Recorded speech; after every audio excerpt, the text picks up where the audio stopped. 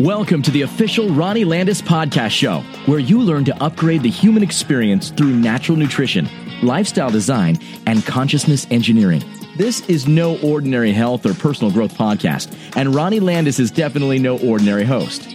Ronnie Landis is an integrative nutritionist, transformation coach, and human behavioral specialist. He brings on some of the world's leading thought leaders to deliver to you the most cutting-edge information and unique perspectives so you can create the life of your dreams. Get ready to receive your upgrade in all you believed was possible, starting now.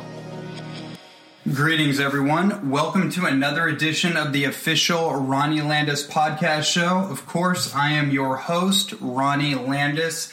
We have an incredible, epic, really amazing episode here for you today. I am bringing on one of my very dear friends, Michael Bledsoe, who is an incredible fitness, health, and wellness-based entrepreneur and fitness technology entrepreneur here in the Encinitas community. And he really has helped create a global impact in the CrossFit and overall fitness performance world.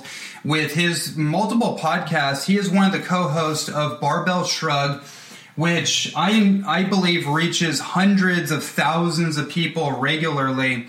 And then he also just released recently his personal podcast, The Bledsoe Show, which I was one of the first guests on, which was just an incredible deep dive interview where it really allowed me to go in about a million different directions, diving into esoteric and also very practical nuances that him and me both love to dive into. So that was a lot of fun. Definitely recommend that you guys check out his podcast and listen to that episode.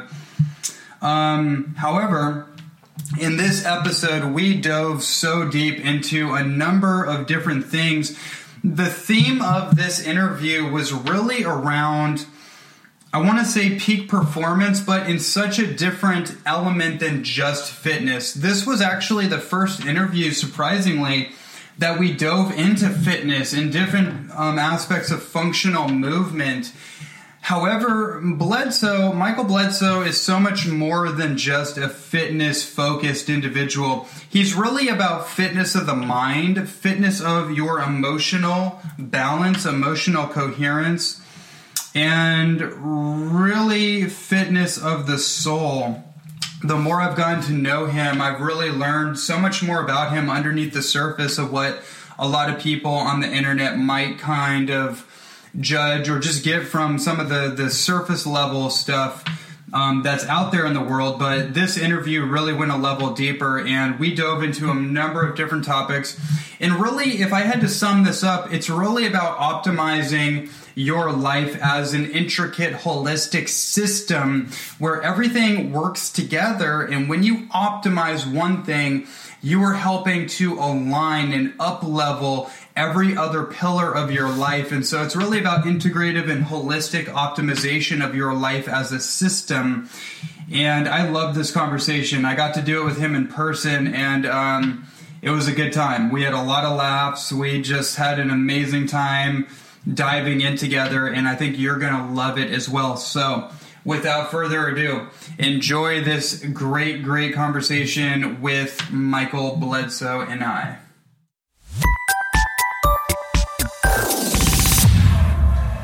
Mike Bledsoe, host of the Barbell Shrugged, Barbell Business, and the Bledsoe Show. Mike has been coaching and honing his health and performance for over 20 years. With the goal of creating the biggest impact possible, he uses video shows, podcasts, software, and entrepreneurship to reach as many people as possible. As an athlete, he has competed and coached many sports, primarily weightlifting and CrossFit in the last decade. As an entrepreneur, he has successfully co-founded Faction Strength and Conditioning, Barbell Shrugged, and Barbell Business. He has a passion for helping others grow, define, and achieve success. Welcome to the show. Thanks for having me. I'm excited. Yeah, man. I've been looking forward to this for a little while, and I'm excited to dive in with you. There's a number of bullet points that I want to jump in with you, especially relating to human performance and human potential. and any interesting nuances or directions that we go with that. But I know that's like a huge passion for you. Yeah, I think one of the things I'm learning more and more about right now is I like how you said human potential, because we have human performance, and I think people draw certain conclusions. And human potential is this thing where it can be very abstract, or people. For me personally, when I think about human potential, there's many more directions, because I think performance is much easier to define. And then when we get to potential, it's like potential for what? Right. And it was an interesting conversation just last night. And we were talking about building physical capacity for spiritual purposes. Yes. For building like that, a capacity in the body to handle more. Spiritual experiences, and it's a very interesting thing because I find myself a lot of times doing things and behaving in ways before I can actually explain it, which I think is true for most people, or for most people who are innovative. Yeah. Well, I think that's an innovative quality, isn't it? Like to leap before you think, so to speak. Yeah. I think just trying things on for the sake of trying things, and then running what seems like to the outside perspective as a random experiments, and just going, oh, I want to see what this does, and trusting the subconscious to collect the data and give you that intuitive knowledge of, yes, we should keep doing this. I think it's good for that. How? Not sure yet. Let's keep going in that direction. We need more information, but let's keep going. Yeah, this is, yes, I think this is good. Or no, we should pump the brakes on this one and maybe look at how it was conducted or something. Yeah, it sounds like you like to take a gamification approach to life. So you're kind of gamifying your experience, opposed to what I find most people do is they get paralyzed by their own thought process, their own self-limitations, or the conditioning around whatever they believe is possible, and they just get stopped in their own tracks. And I think there's a seriousness addiction there too. Like we're taking everything so, literal, and it's like critical seriousness where there's like kind of a release when you're just like, no, it's a game. It's a virtual simulation. Oh, yeah. It's we're just like experimenting and just having experiences.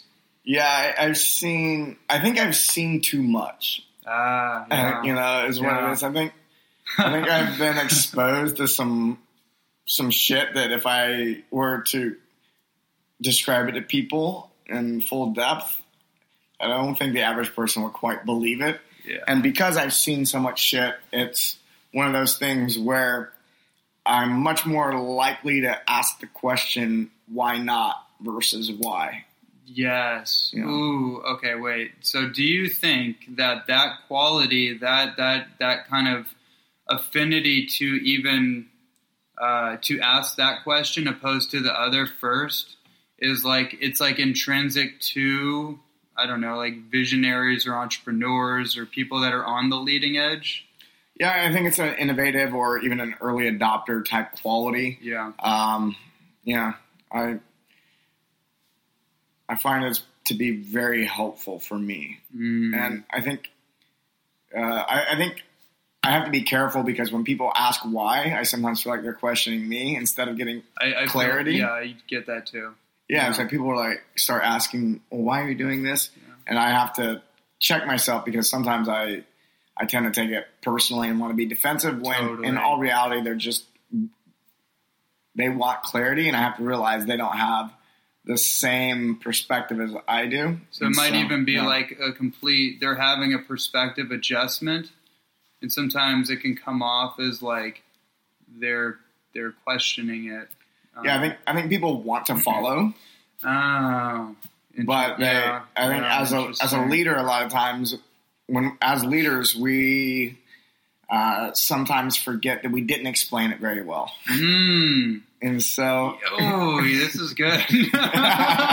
This is good. Yeah, I'm going to teach what I'm learning. So, this is one of the lessons I've been learning recently is, when when people are asking questions, it's because they want clarity, and they want clarity because I've yet to explain it in a way that makes sense to them. And that's all they want. And a lot of times, the people that are closest to me are not afraid to ask the questions, whereas some people are. Mm-hmm. And there's a handful of people in my life where they drive me crazy sometimes, and I highly value them because they're my barometers. Mm. If they're asking for clarity, that means that other people need clarity too. Yeah. And I think that a lot of people avoid having people in their life that ask them hard questions for clarity because they feel like they're being questioned. Yes. And when that happens, people who could be leaders end up wondering why no one's listening to them. And it's because they've pushed away all their barometers of clarity. Like almost like their reality checks in the form of people that are a little more objective to their own vision. Yeah, and I've had there's a few people in my life that will question me, or that's what it feels like. They're asking for clarity, and I just have to check myself. And it causes me to better explain it to myself, because sometimes I want to do something. I was like, well, why is it that I believe this? And then it really helps me formulate it even for myself. And then I get when people question me, I become more concrete a lot of times, because there's so many things that someone who's I'm an intuitive person. I think you're an intuitive person as well. And I think that when someone is highly intuitive, we can't always verbalize the reason, because it's a feeling, not a thought. Mm-hmm. And so the translation from feelings into thoughts can be an arduous process. And going through that process, I think, can be really important for humanity. Ooh, that's brilliant. I'm resonating very strongly with this whole thread of consciousness here. And that's an interesting thing. I find right now I'm doing a particular form of coaching, or I'm going in a direction with my coaching practice where I'm focusing in on, or better yet, I'm just showing up to what's showing up to me. Where what is showing up to me is a lot of people that are visionaries, they're leaders, but they just kind of have the training wheels on, right? Mm-hmm. And they just need somebody that can help lead them into their own leadership. And they're all very empathic. They're all very intuitive. And what it appears to me is that they are like very close to that full ownership, but they're not quite sure, because there's still that level of conditioning from society. There's still that kind of hyper logical imposition from people around them. So they're not totally sure if like they can trust their intuition or trust their inner guidance. And I think speaking to that is super important. I think there's a TED Talk by, I think Cameron Herold did it. And in the TED Talk, he's got this video. And anyways, it's cool. But the video is about, you can't be a leader unless you have followers. And he was really highlighting the importance of the first follower. And so, because the first follower gives permission to other people to follow. Right? And because before anyone follows, you're a crazy person. Totally. so you can't, a lot of people call it like, oh, I'm a visionary. It's like, no one's following. Yeah. So right now you're in that other category. People are following, which is a plus. But the thing is I think I had to get comfortable with accepting a follower or a handful of followers who wanted clarity. Mm. Yeah. Okay, let's take that point, and I wanna trace it back like an origin story a little bit. Sure. So for you, because where you're at now, you're in a place that I would consider to be a certain level of success, and you and the people that you've worked with, there's a large community and people that follow your work in a big audience. So let's take us back a little bit. Like when was the point where you might have been considered, or even what we're considering like a quote unquote crazy person, or before the following started? Like, what was that like for you, that shift? I remember the day. Yeah. Okay. I remember the day. I was training at University of Memphis on a Saturday, and I was playing my music that was a little too much. And in the weightlifting gym, and this is when I was competing in Olympic style weightlifting. And I was with the weightlifting team, and our coach at the time yanked the auxiliary cord to play our own music because I violated some rules, and and it really it kind of pissed me off. So what I did was, and he was completely in the right, by the way, and I really respect that guy. But I left that day. I go, fuck it, I'm opening my own place. And everybody on the weightlifting team was going, Mike's crazy. Oh, you made a verbal declaration. Yeah. Right there. Yeah. Wow. So I was like, fuck it. All right. I'm not sure I even finished my training session. I'm not sure. And I walked out, and and everyone in the weightlifting gym was like, all right, Mike's crazy. Did they not necessarily think that before that moment? Yeah, they suspected. It was deep suspicion that I might have. That was the confirmation. Yeah, I mean, yeah, up to that point, they suspected I was crazy, but that was the moment where they were like, yeah, right, whatever. And then I didn't come, like I disappeared for weeks, right? And what I had done is I had been talking to one friend, and we decided to buy a bunch of weightlifting equipment and put it in his garage. And it was late spring, early summer, so we decided to train in his carport, and we decided to open a gym together. Yeah. And really, that was the first follower. His name's Rob, and he is currently my CFO. And so. First follower, just me and Rob in the carport. And then we moved into a garage, a big, what was previously an auto mechanics garage, and we opened a gym. And then a year and a half later, I got a second, supporter, follower, what you want to call it. And that was who had been my roommate at the time and on the weightlifting team. And one of the guys that was like, oh, okay, Mike's crazy. And in fact, when I opened the gym, I was like, hey, I'm looking for business partners. And he was like, no.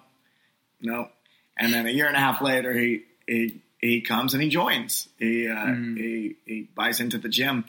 And, follower number 2 of sorts, as far as business goes, I definitely started building a following with clients. Yeah. At that point, too, I opened a gym. The funny thing is when I was doing a little bit of personal training at the school, and none of my personal training clients came to the CrossFit gym that I opened. Interesting. And so I ended up making it a CrossFit gym. Originally, I was going to do a weightlifting gym, and I knew that nobody really wanted to do weightlifting back in 2006, 2007, because no one knew what it was. And then I got introduced to CrossFit by a friend, and I was like, oh, this is way more fun than weightlifting for the average person. Let's open that up because I think that'll be successful. And I enjoyed it. I was like, this is really fun. Like if we can have weightlifting, but CrossFit needs to be the focus because it'll take off that way. I don't want to starve to death. And so it was just kind of like, that's the origin story of, and now we have a team of, I don't know how many people we have on the team, 20 something, maybe close to 30 people on the team that are, that are employed by the company and who believe in what we're doing, and we're trying to make a really big dent in the world and transform the fitness industry.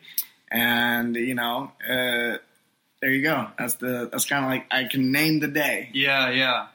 And I didn't really recognize it for what it was until I saw that TED Talk. And I do believe it was by Cameron Herold. Cameron Herold. I can get the TED Talk. Cool. Send it to you. But yeah, I can put that in the show notes. There's this one guy at a festival, and he's dancing by himself, and he looks like a crazy person at the festival. Yep. And then a second person joins the crazy person, and now that the crazy person becomes the leader, and then the person who started dancing at this festival with this crazy person, where everyone was just sitting down, started recruiting. So then there's this big mob of people dancing, and so now everyone's having a good time. That reminds me of the Friedrich Nietzsche quote, which is, I'm paraphrasing it a little bit, but those who are dancing are thought crazy by those who couldn't hear the music. Right. And that's so fascinating, right? Because it does seem to be that common thread among everybody. You want to call them visionaries. I think we just call particular people visionaries because of the abnormal kind of tendencies, because it's not normal compared, in the society that we live in, what we consider normal. But I think it's a normal human tendency to venture out into the anomalous path. Well, we don't support or teach visionary activities. Yes. So we're very good at training people to follow, and we're not very good at we want people to follow the rules. Here's a box. Please stay in it. Yeah. And that was great. A visionary is somebody who sees something. It's very simple. Yeah. They see something and they see how it could be different and or better. And that's it. Right. And the people who get named visionaries are the ones that are actually trying to make it different, make the change. And so, it's very simple, but it's something that's discouraged throughout the majority of our lives. So, not my life. I grew up in a very from an advantageous perspective in regard to being a visionary, whereas I think most people are disadvantaged because I didn't go to school. So I was homeschooled. So I was encouraged from the very beginning. It was modeled that we do things differently. Yeah. So those people go sit in a desk for 8 hours inside a room with no windows. Just do some studying and make sure you get good grades and have a good time. And play outside do some be physically active. Field trips.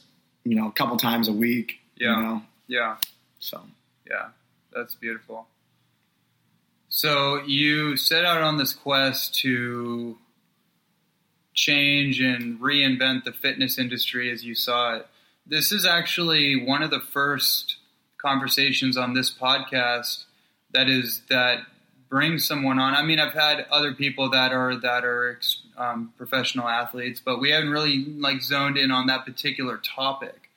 So there's some interesting things coming up for me, and I think it's interesting too because I was raised as an athlete and a aspiring professional athlete. But I just it was my life for 25 years that I just diverted into much different interests. But this kind of brings me back. So there's a few questions coming up, but just from that perspective, what is it that you saw from the fitness industry that you felt was that needed or could use upgrade or optimization? When I first opened the gym, that wasn't my intention. I just knew that Memphis, Tennessee needed an upgrade. Okay. and CrossFit back then was revolutionary. It wasn't as mainstream as it is now. Yeah. It was and I had never been in a CrossFit gym. And I knew that they were doing something different, and it was fun. And I discovered Olympic weightlifting a couple years prior to that, and that weightlifting is what really revolutionized me personally. Because up to that point, I had been doing the bodybuilding type training program and nutrition, and I did a lot of running and swimming. And so a lot of LSD, so long, slow distance. Okay. Slow distance. And just so we're clear. Yeah, that was just to get people to listen. Yeah. So I was doing what a lot of people were doing back then, which was I was trying to accomplish this whole physical spectrum. I wanted endurance, I wanted strength and all this, but I wasn't quite educated on how to get there. And then when CrossFit came along, there was this really cool explanation of it. But I'll say this, when I discovered weightlifting, it really just flipped everything I knew on its head. You know, this is an Olympic weightlifting. Olympic weightlifting, snatch and clean and jerk. Yeah. And I did that for a couple of years and then discovered CrossFit, and I was like, that was a little bit smoother transition. It was a hard transition from where I was at into Olympic weightlifting.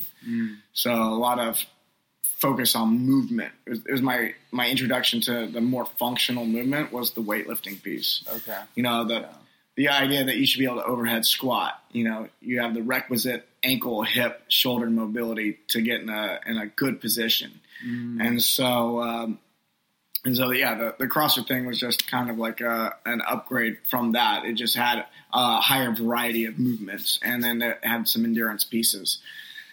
So for me, it was when I looked around Memphis, Tennessee at that time, I was like, man, nobody's doing anything like this at all. I'm going to revolutionize the scene in Memphis. I'm going to just provide the thing that I see missing. You know, I see how it could be better. I'll open a gym. Yeah. And then after being in the gym business for 5 years, sorry. You know, or it was, I'd say this in that 5-year period, I'd say about every 2 years I get crazy and I want to do something new. So I tried a bunch of things that failed. I even got into the equipment business for about 90 days, spent about $50,000, broke even, decided it was not for me, got out. Yeah. But I started a podcast at one point, which is what took off.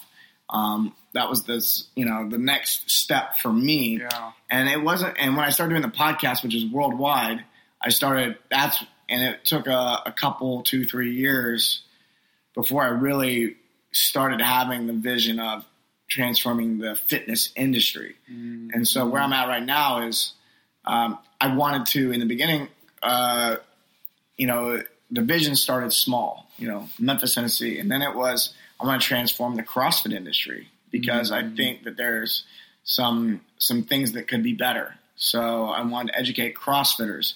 And now one of the things my business is doing is transforming the CrossFit industry from the gym business ownership, like from being a gym owner, right, and transforming that and teaching, professionalizing strength and conditioning in the functional fitness space. Right. So, and by professionalizing that means the coaches are going to be more educated and are going to be more capable of helping their clients. Yes. So, yes. I'm really so you're big helping on that. other teachers, coaches, and leaders be able to professionalize and advance themselves professionally in what they do, and they can impact more clients at a bigger, in a bigger way. Yeah. And then right now, I have a few different branches of the business, and a lot of what we're doing in the health and fitness space in regard to athletes and coaches is I'm really wanting to shift the conversation towards, instead of having an approach of I train and eat this way because I hate my body, I train and eat this way because I love my body. I love my body. And, there a lot of the reasons why that is true right now is because the marketing sucks. The marketing is based out of lack and out of negativity when we could be I'm a big fan of, I read a book recently, I got it over here, Winning the Story Wars. Oh yeah, I have that. Yeah, that was recommended to me by a very respected source. Yeah. And that anyone who's interested in what I'm saying right now would be interested in that book. And, and that is, instead of telling people, hey, you're really fat, you should jump on a treadmill, which is, if you look at fitness marketing, that's pretty much what it is. That's what you're getting. Go open a magazine, pick it up, see what's in there, see what the supplement companies are saying. It's bad. I've studied marketing long enough to where I see right through it now, and it hurts. I'm like, whoa, this is... Yeah, it hurts a part of me even taking that reality. I'm just thinking of some of those high profile mainstream, what was like the boot camp, kill them into losing weight, which is not how your body functions. But I've even done it myself is just little tiny things of like, using, we know that negative marketing works twice as good as positive marketing. Right. But there's a way, and this book outlines it, there's a way to really create, and it takes more work. That's the thing. It takes more work. But your brand will last longer. So if you want to build something that lasts, you have to build a brand. If you want to convert people into dollars, then you just need to like emotionally poke them and make them hurt just a little bit so they'll give you some money so you can sell them a product. Right. So I'm interested in building the long-lasting brand. And in that case, and most businesses set themselves up as the hero in the journey, and the client or the potential client ends up being a spectator. Whereas what I think we could be doing is setting ourselves up as mentors and then creating a story in our brand where the audience member, where the potential client is the hero. Yes. And we as the mentor are just knocking on the door. And that takes a lot of humility. Like it actually takes us as leaders to step off the high horse, right? And actually come down to their level. Yeah, we're not Luke Skywalker. We're Obi-Wan Kenobi. But it's so like Luke exciting to be Luke Skywalker gets all the glory. Right. And that should be the people we're serving, right? No doubt. Wow. Whoa. That was amazing. That was an amazing distinction. My brain just lit up because what I love about what you're sharing is because most people, when they bring up this conversation of marketing, I find they will lean on like, hey, you know what? It's just the way it is. Negative marketing sells, so this is just the way it is. You got to figure out how to play the game. And I just, inside of me, I'm like, no, my soul doesn't really like that answer. And, for me, I just go with that and I'll figure it out. But I just have this innate belief in the evidence in my business.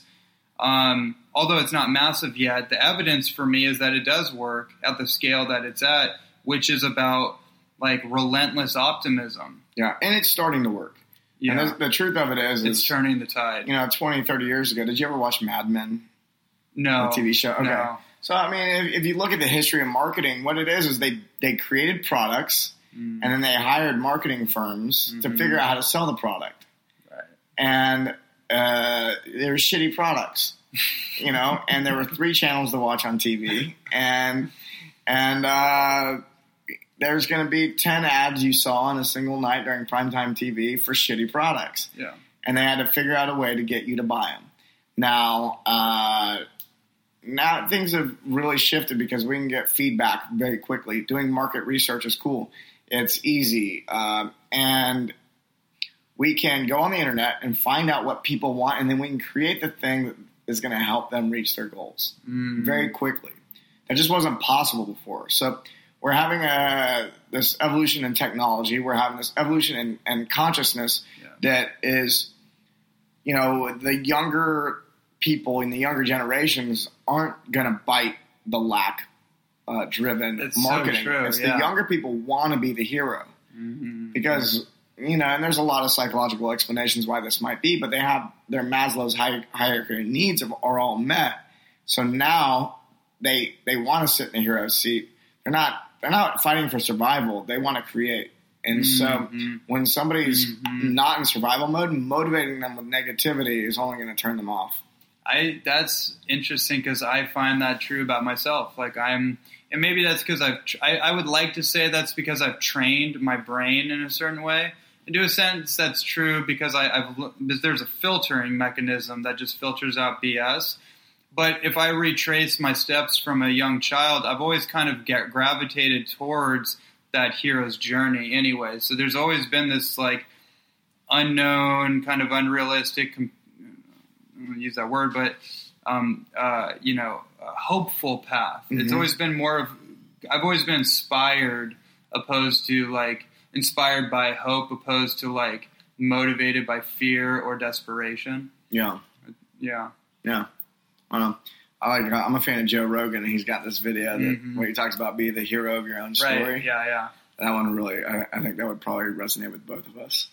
Absolutely. And that's a great kind of thing to drop with everyone listening to this, is that, you know, what's the narrative in your mind? What's the narrative about our life going on? Because the stories that we either tell ourselves or that we entertain is influencing every aspect of our reality. You know, our reality is very permeable. Yeah. And it's malleable. And we just, a lot of times, way more so than you think. Right. And a lot of times we're just not owning our own narrative. Mm-hmm. Totally. Mm-hmm. Yeah.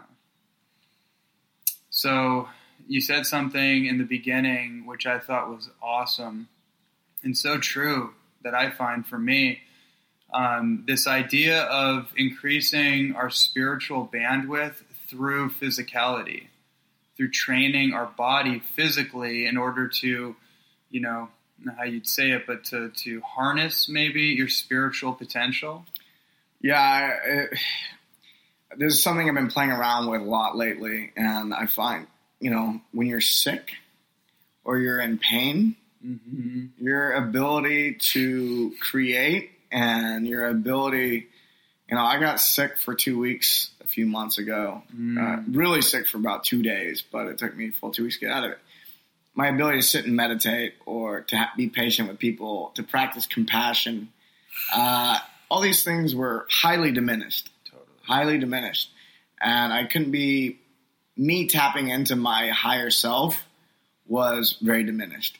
And so, you know, I think when you talk about flow states and all these other different things, it's much easier to reach these states of consciousness when we're feeling amazing. Absolutely. And I don't know how many times I've worked with people who we've made changes and they're like, I don't know. And then we make the change like, oh, I didn't know I could feel this good. I was like, oh, okay.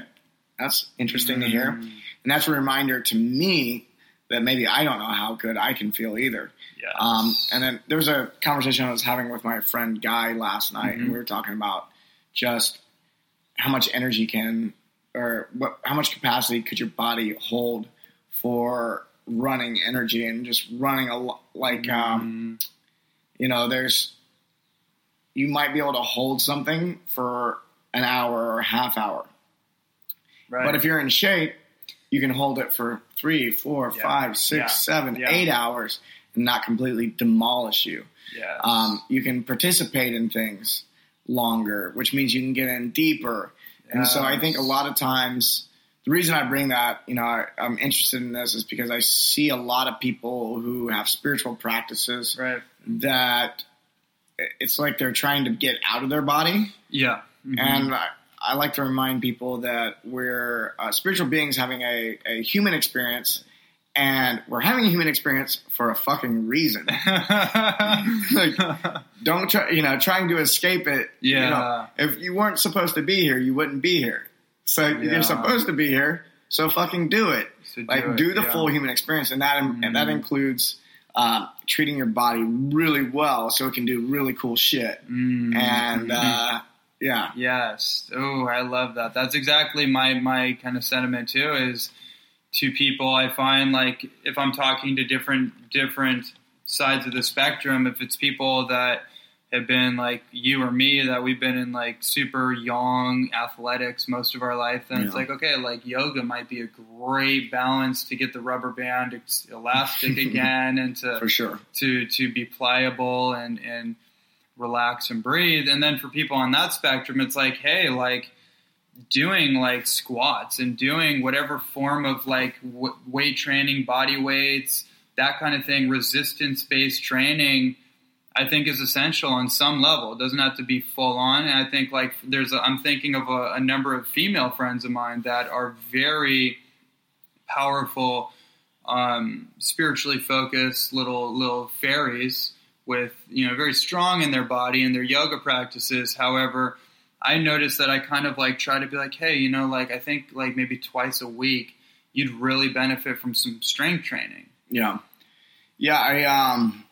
I can tell a difference with me personally. Actually, I have a lot to say about this, I think. Yeah. But for me personally, I can tell a difference. There's 2 things I need to do every week.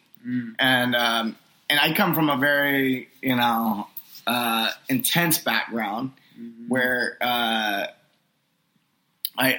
definitely, I would say over the last 2.5 years, I've been very yin focused. Like, let's fucking chill out. Yeah. Let's give this body a break. Yeah. Let's heal the joints. Let's get better mobility. Let's learn how to down-regulate this nervous system that's been maxed out for a long time. Yeah. You know, there's all these things, and I've seen huge benefits.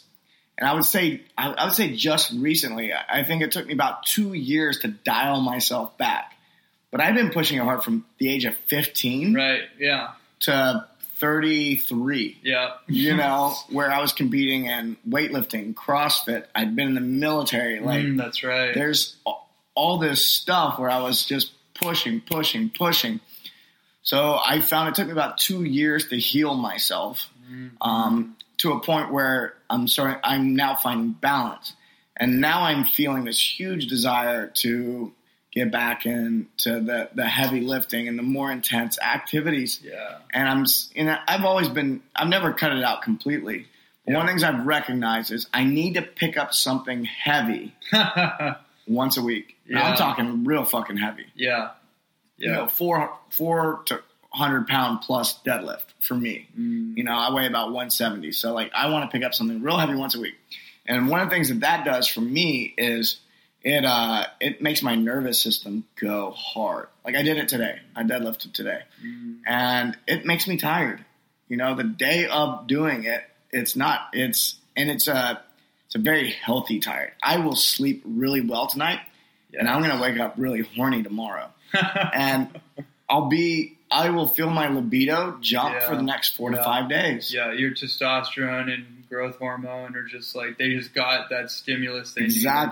Exactly. It's I'm stimulating my body in a very specific way. So I find that I need to pick up something heavy. It's a deadlift, it's a squat, usually. Yeah. You know, bench press maybe, but I usually can't get a big enough load on that to get that nervous system response that I get with a deadlift or a squat. So I need that once a week.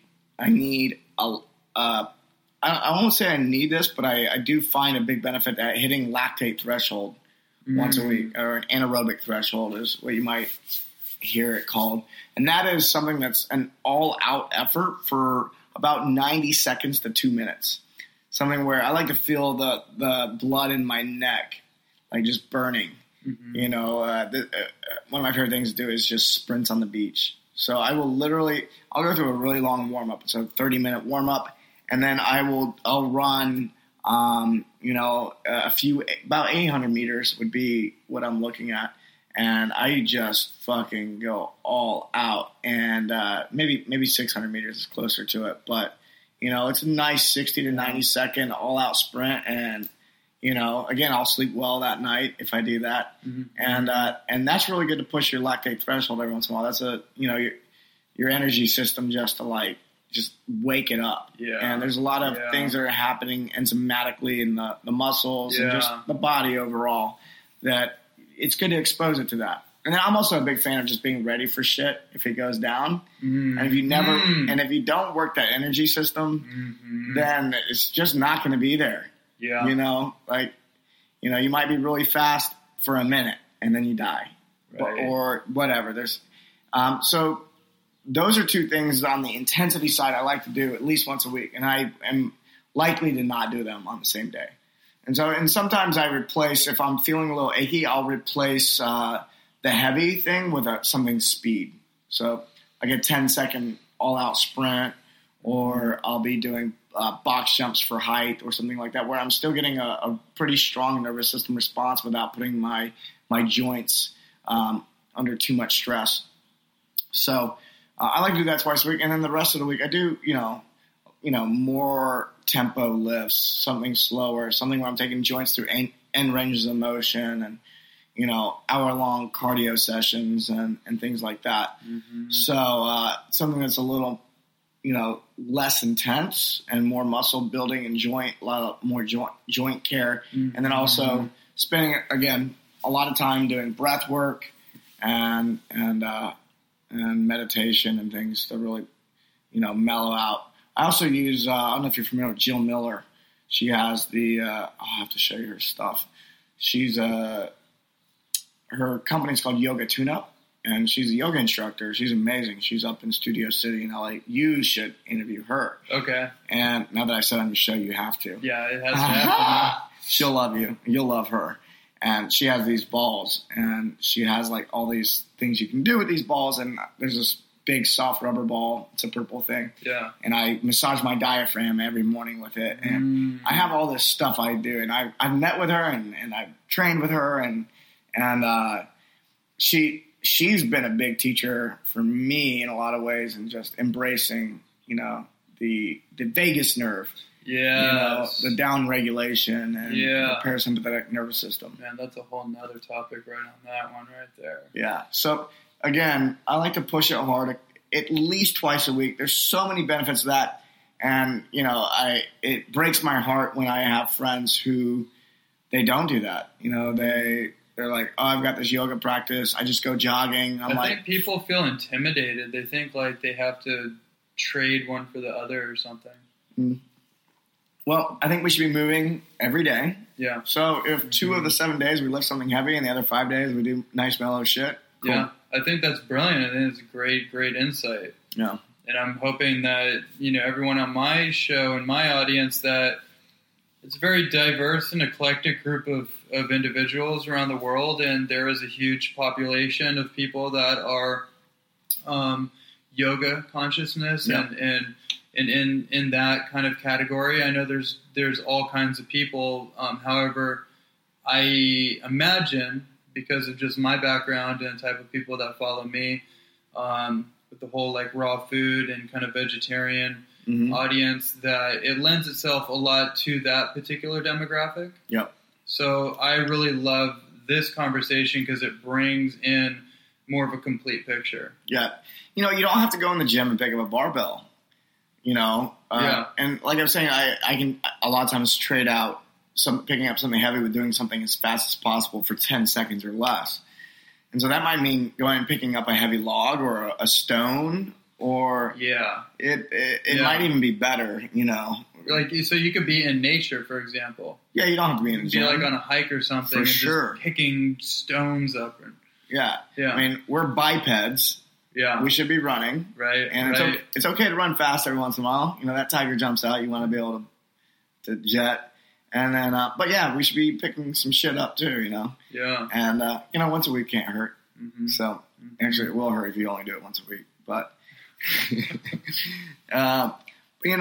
in a world where we don't sit in chairs, it's cool. You can just go out and pick up something heavy. But in a world where we are sitting in chairs, hire a coach, make sure you do it well.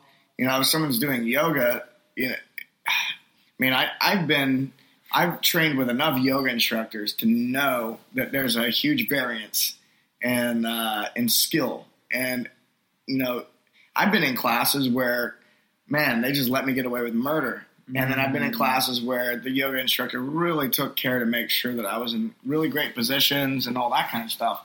So the same thing happens with picking up heavy shit. If you haven't done it, you're probably going to have to be retaught how to do it. You did know how to do it at some point. Watch a baby pick something up off the floor. Right. And they naturally squat down. Great technique. Yeah. But we forget at some point because we stop doing it. We're supposed to be doing it. Yeah, and we're sitting down in chairs. Yeah. Yeah. We become conditioned out of that natural response. Yeah. Mm-hmm. Yeah. We have flat floors and soft furniture. Well, if you look around my house, I've got like very little furniture for that reason. Yeah. So we don't, I stand at my desk and things like that. Mm-hmm. I'm weird. No, I think you're innovative in a society that's plagued by its own comfort. Mm-hmm. One of the things that I've been talking about is that comfort will kill you. For sure. Oh yeah.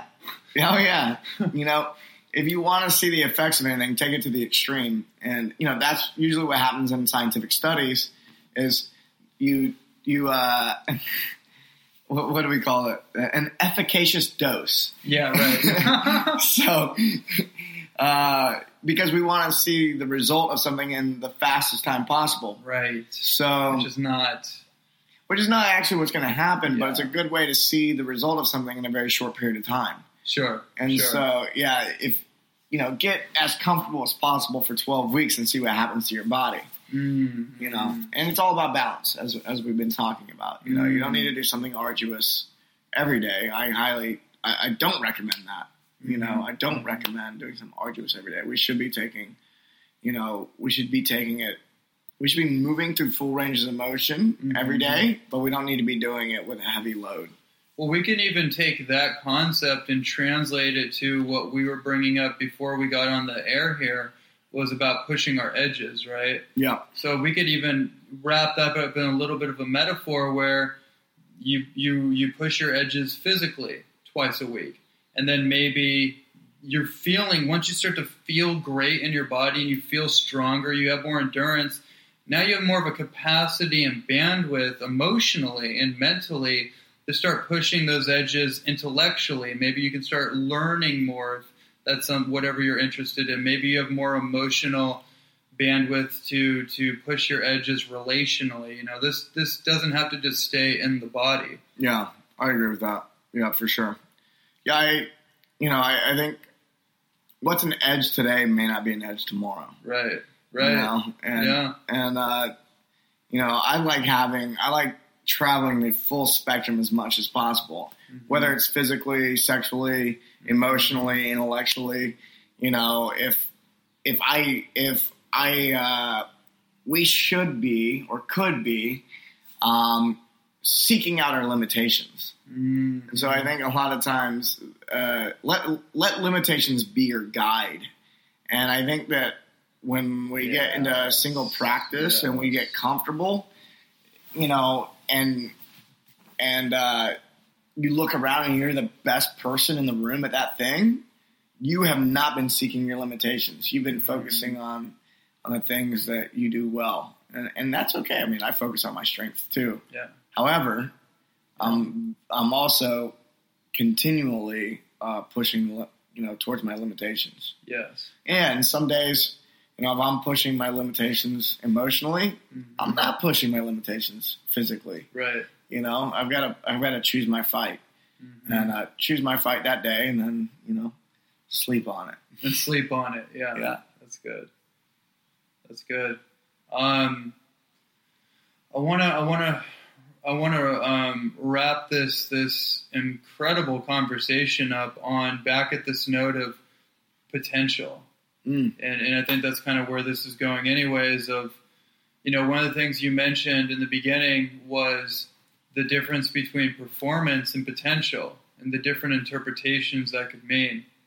And so when you think of your own human potential, or maybe it's the people you work with or just humanity as a whole, what comes up for you when you think of, trying to phrase this, the possibilities for human potential?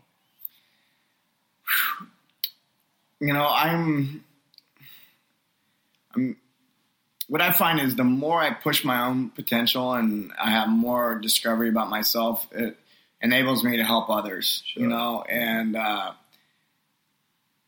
feel like I'm just getting started. Yeah. And I had this feeling just the last few weeks is it really hit me. I think I'm moving into a new phase of my life. I am moving into a new phase of my life, and and with this phase shift, I've really begun to see where I'm at. I'm getting a new perspective on it because a couple months ago, I felt like I was fairly maxed out. And I'm like, okay, I feel like I'm at the top of my game in a lot of areas. I don't know where else I could grow. I'm just tweaking things here and there. And then I went through this phase shift in the end of January, beginning of February. And now I'm like a baby all over again. I'm an infant, Wow. And so I'm, in regard to my own potential and then also what's possible for the potential of for all humans, Man, I'm stoked because I get to learn so much more now, and I think a lot of times people fight the phase shift, or they never get to the phase shift. So then that's when they start dying, and so embracing a new phase I'm a child again, and I get to be a student, and I'm ready to dive in. And what's interesting is one of the things I'm super excited about is I feel like the phase I just left, I hang out with a lot of people who they were innovators for that phase, and I felt like I was just learning about everything that everyone else has already discovered, and I'm making little tweaks on my own and all that kind of stuff.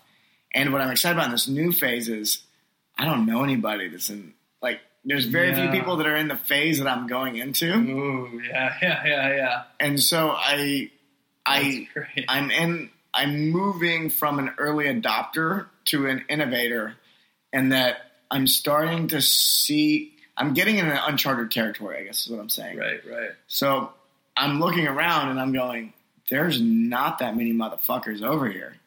You know, where I came from was sparse, and where the phase I'm moving into, it's even fewer. You know, you have to look long and hard and then get lucky to find that person. And I'm looking for those people. I'm looking for those people because we need to be talking. And we need to be hanging out. Totally. And we need to be sharing our ideas and helping, boost that creativity. So I'm excited because, I know that because I'm learning so fast right now, I can be of even more service. And super excited. I'm stoked. I'm stoked about life. Yeah. That was an incredible answer, and that enthusiasm for life is necessary. It's either a byproduct or a prerequisite, one or the other, or both, of exploring our human potential. Yeah, there's an enthusiasm about it, right? Yeah. I think it's easy. I think that if I'm not being enthusiastic, it's because I feel like I already know. Yes. Which means I'm closed off to possibilities and all this other stuff. But I because of like the new phase, embracing a new phase, I'm going, the possibilities just fucking exploded in front of me. Yeah. And I'm like finding new possibilities every single day. I'm going, oh shit, there's even more. So now I'm like, which ones am I going to choose? So, and I'm really interested in choosing something that is not, in the path that's least traveled. So, and I'm 35.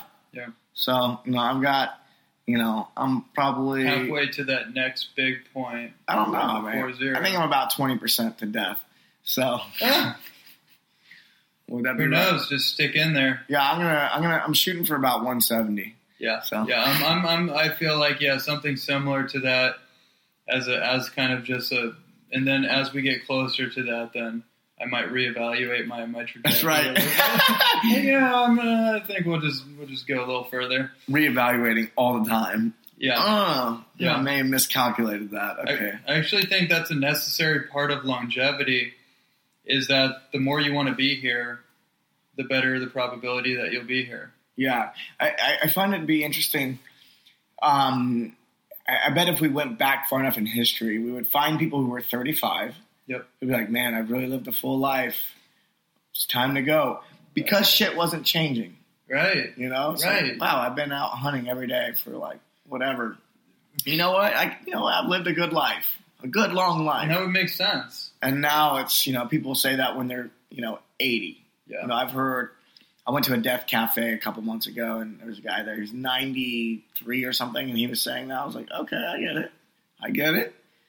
But, I think I'm going to feel so good for so long. And if I can keep learning, I'll stay excited. That, also on that note, it appears that when you map out all the longest living people, the number one commonality is that neurologically, that they have the greatest matter of glial cells and gray matter and myelination. Really, to me, and also looking at their habits, they're all actively learning. They play chess. Yep. They're like reading all the time. They're actively engaged with learning. Yeah, and this is what I was saying a little bit earlier about picking up something heavy. It's such a load on the nervous system that it's reminding the nervous system that it's there with fire. It's like you need to gun the car down the highway every once in a while to get the gunk out. Yeah. And the nervous system and the endocrine system are not separate. Right. When the nervous system does something, the endocrine system, it responds, and that's hormones. But it produces the testosterone, it produces the growth hormone, it produces the other however many hormones are in the body that regulate what's happening with the cells that keep them alive and replicating and healthy and so on and so forth. So none of this is separated. And I know you talk about this a lot on your show, is like the human body as a whole system. That's right, yeah. A whole systems approach. And I think that, again, we need to be hitting it from all the different angles where we need to continue to learn. And I'm motivated to pick up an instrument soon. For that reason, I've never been a musician. I've never played music. And I know that does wonders for the brain and then just the nervous system. That also is one of the other things is musical instruments. Mm-hmm. I want to learn to be a pianist. Me too. That's the one that speaks to me. Yeah, and I also, from what I understand about music, piano is a great one to start with because it's linear, and if you can learn that, then all the other instruments become easier to learn too. Interesting. It gives you a good base. Yeah. So, and I like how it's somewhat symmetrical too, as you're playing. Whereas something like a guitar is very asymmetrical. Mm-hmm. You're less likely you're going to develop the left or the right more so, or in a certain way. Right. So, so many ideas. I'm super stoked. This is amazing. I can feel the audience potentially like having all these little popcorn moments in their mind of just like, whoa, like, the potential for accelerated learning and for developing new skills and things that they probably were interested in as kids, but they were talked out of for the seriousness of life. And now they're like, hey, you know what? I've been wanting to play the guitar. I want to play the piano. I want to go swimming or whatever that interest inside them is. And I hope it inspires everyone to believe again. Yeah, I think most people walk around with the feeling that they don't have enough time. Yes, that's the one I hear. Yeah, that's, when I survey my audience about, some of the biggest challenges that they're facing, time usually is at the top of the list. So what the good news is robots are going to be doing everything for us soon. And there'll be what's it called? Everyone will be getting a minimum base, pay in some way and whatever it's called. And we'll have more time to pick up these skills and be human again. Uh-huh. So I just hope that all of you listening don't wait until then. You pick it up now. You don't have to wait till now. But yeah, it's all here. Yeah. You just have to embrace it. The only reason technology is not more widely distributed is because it's not more widely adopted. Right. Right. Yeah, the iPhone is everywhere because everybody wants it. Yeah. And people, there's so many things that can be automated that just aren't being taken advantage of yet. The tools are there. Mm-hmm. You just have to look and practice some creativity in how they can apply to your life and your work. Okay. That's a whole nother thing. Whole nother thing. And a lot of these tidbits are things that I know that you talk about a lot on the variety of platforms that you have. So let's share with everyone your platforms that people can dive into more of your content. Oh, yeah. If you are into athleticism, strength and conditioning, picking up heavy shit, a little bit of science here and there, hopefully a lot of science. Not hopefully, there is a lot. Barbell Shrugged podcast is a show you can check out. It's also on the YouTubes. And then I have another show about business, but about business in the the fitness industry. It's Yeah. called Barbell Business. And then I have my personal show, which is more of a free-for-all. And that one tends to be more about philosophy, spirituality, personal development, which all this stuff is personal development, of course. But it's a little bit broader. And I think this audience, at least generally speaking, would immediately get onto that. Yeah, this audience, I think, start with the Bledsoe show and go from there. Yeah. There's been some, I've had some stellar interviews lately where I was like, I'm interviewing somebody, I'm like, oh shit. And of course, Ronnie's been on the show and we got into like some really good shit. And Ronnie will be back on and we're going to dig in even deeper. Yeah. It's going to be fun. Yeah, for sure. Awesome. Do you have your own website? Yeah, just thebledsowshow.com. Okay. Yeah, all that stuff is... It'll all be in the show notes, so you guys can just check the show notes to get all that information. Yeah, go to thebledsowshow.com and just find the show that resonates with you. Just go through all the titles. Yeah. You know, I've got over 17 up now, so... And that's one, by the way, that I'm subscribed to, and I rarely ever stay subscribed to very many. But that one, I'm always looking out for the next one, and I know a lot of the people on it, but that doesn't determine if I'm going to listen to something. Right. So there is actually, I have to just vouch for the incredible conversations that you engage with people, because I've listened to at least 60% of them. Yeah. And that's rare that happens. For sure. Yeah. It's hard to listen to every podcast. I actually think it's harder when you know people. Yeah, maybe. Because you're like, oh, I've already heard that. Preconceptions. Right. Yeah. Yeah. Mm-hmm. Well, I appreciate the fact that you listen to the show. Yeah. It means a lot. Yeah, well, you're doing amazing work. Yeah. Thank you. Thank you so much. This was truly amazing. And I had a feeling, well, this was literally the most unscripted interview I've done. Boom! And it was I love our flow and the synergy, so thanks for coming on. Thanks for having me. Yeah, my pleasure.